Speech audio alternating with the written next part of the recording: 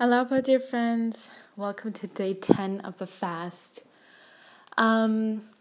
Today's topic is going to be one on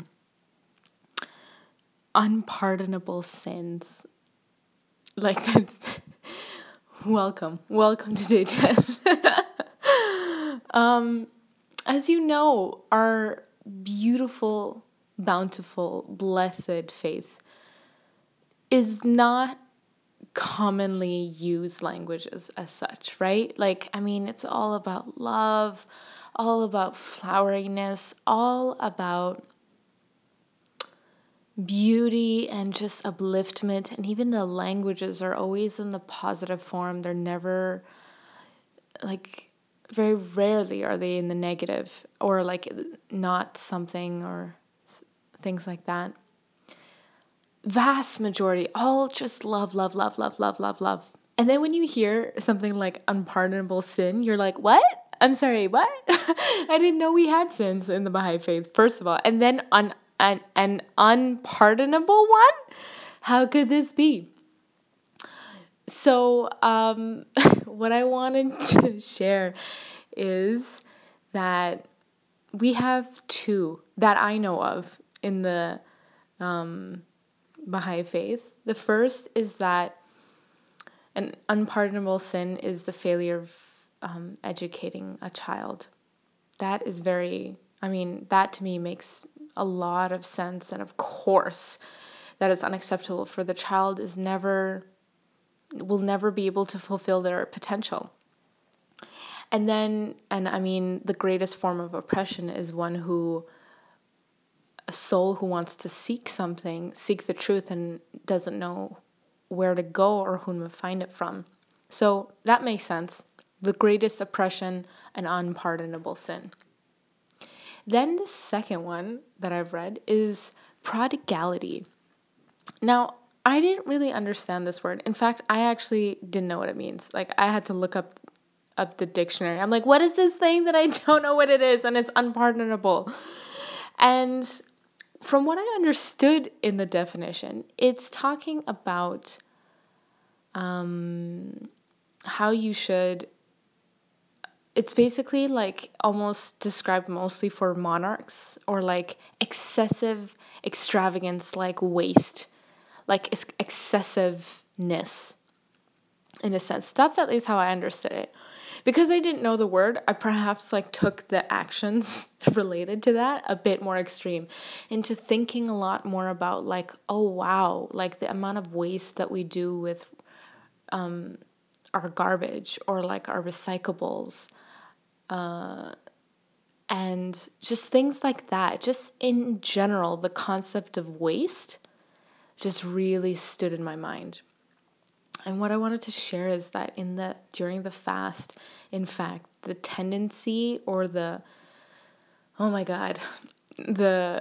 if one is not vigilant, can easily transgress because you're preparing food, you're making sure you have enough food before the next day, and you're fasting, so you want to make sure you eat well. And in fact, you're totally fine with having excess of anything. But then sometimes that our cravings are they go so crazy that we stock up our fridges and then things go bad before we can even get to them. And because of lack of energy, we buy so much and then maybe it'll go to waste. So yeah, that was something that I've been thinking a lot about during the fast, the concept of waste and how that relates on a spiritual quality. And imagine an unpardonable sin. Isn't that crazy? Isn't that just a bit intense? Now, when I first learned about it, the first thing I went into memory lane is to try to remember how much I've wasted, and the guilt and the shame and things like that came up for me. So if it does for you, thankfully, I want you to first let it go, because most probably I've never heard another human being in the Baha'i community speak of this. So I feel it's even though it's it's a writing that's free for anyone to be able to see, but because it's so not in our habit to center our dialogue around sin, we don't do it. We don't have this kind of topics about sin. It's not in our language. It's more like closer to Christians. Christians talk about sin all the time, the origin of sin. And yeah, I think it's important to reflect in light of the fast, especially like issues that would come up for us that could potentially hinder our growth. One being that of an unpardonable sin. Given that there aren't many in the Baha'i writings, I feel like those are ones that people would want to know to like stop themselves from doing. So yeah, that was something I wanted to share.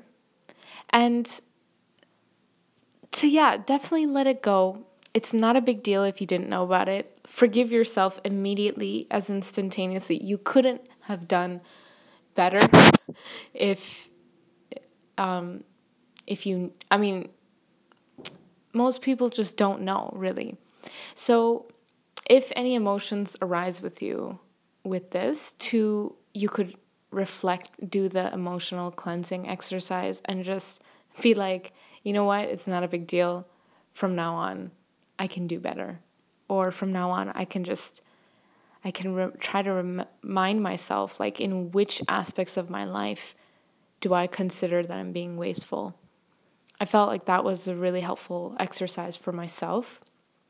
It's just to see, oh, okay, wow, when I'm washing my hands, how much water am I using? It was more like an accountability, to be more accountable for the things that so it was just really, it brought more awareness.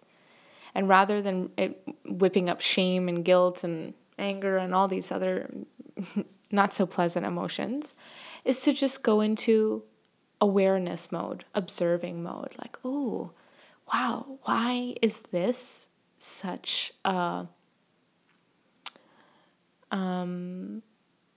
like an important subject matter in which people really need to pay attention to. And in fact, in my work in public health, like one of the things that I talk a lot about is actually, I feel like being wasteful is like the low-hanging fruit in which we could all start from, especially given that it has a spiritual aspect of it being an unpardonable sin. That kind of is like ample ground for you to think more about it. It drives me crazy of like how everything that is brought into creation should really have an exit mode. Anything that's brought into creation from human beings. So to just think about, like, in this fast where our spiritual faculties are becoming more acute and we get to hear more of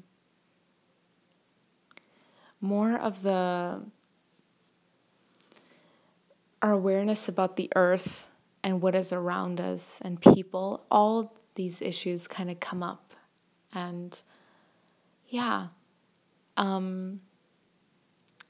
what I wanted to do for today's meditation exercise, is to basically surrender ourselves to Baha'u'llah at his threshold. So the meditation image is going to be of the shrine.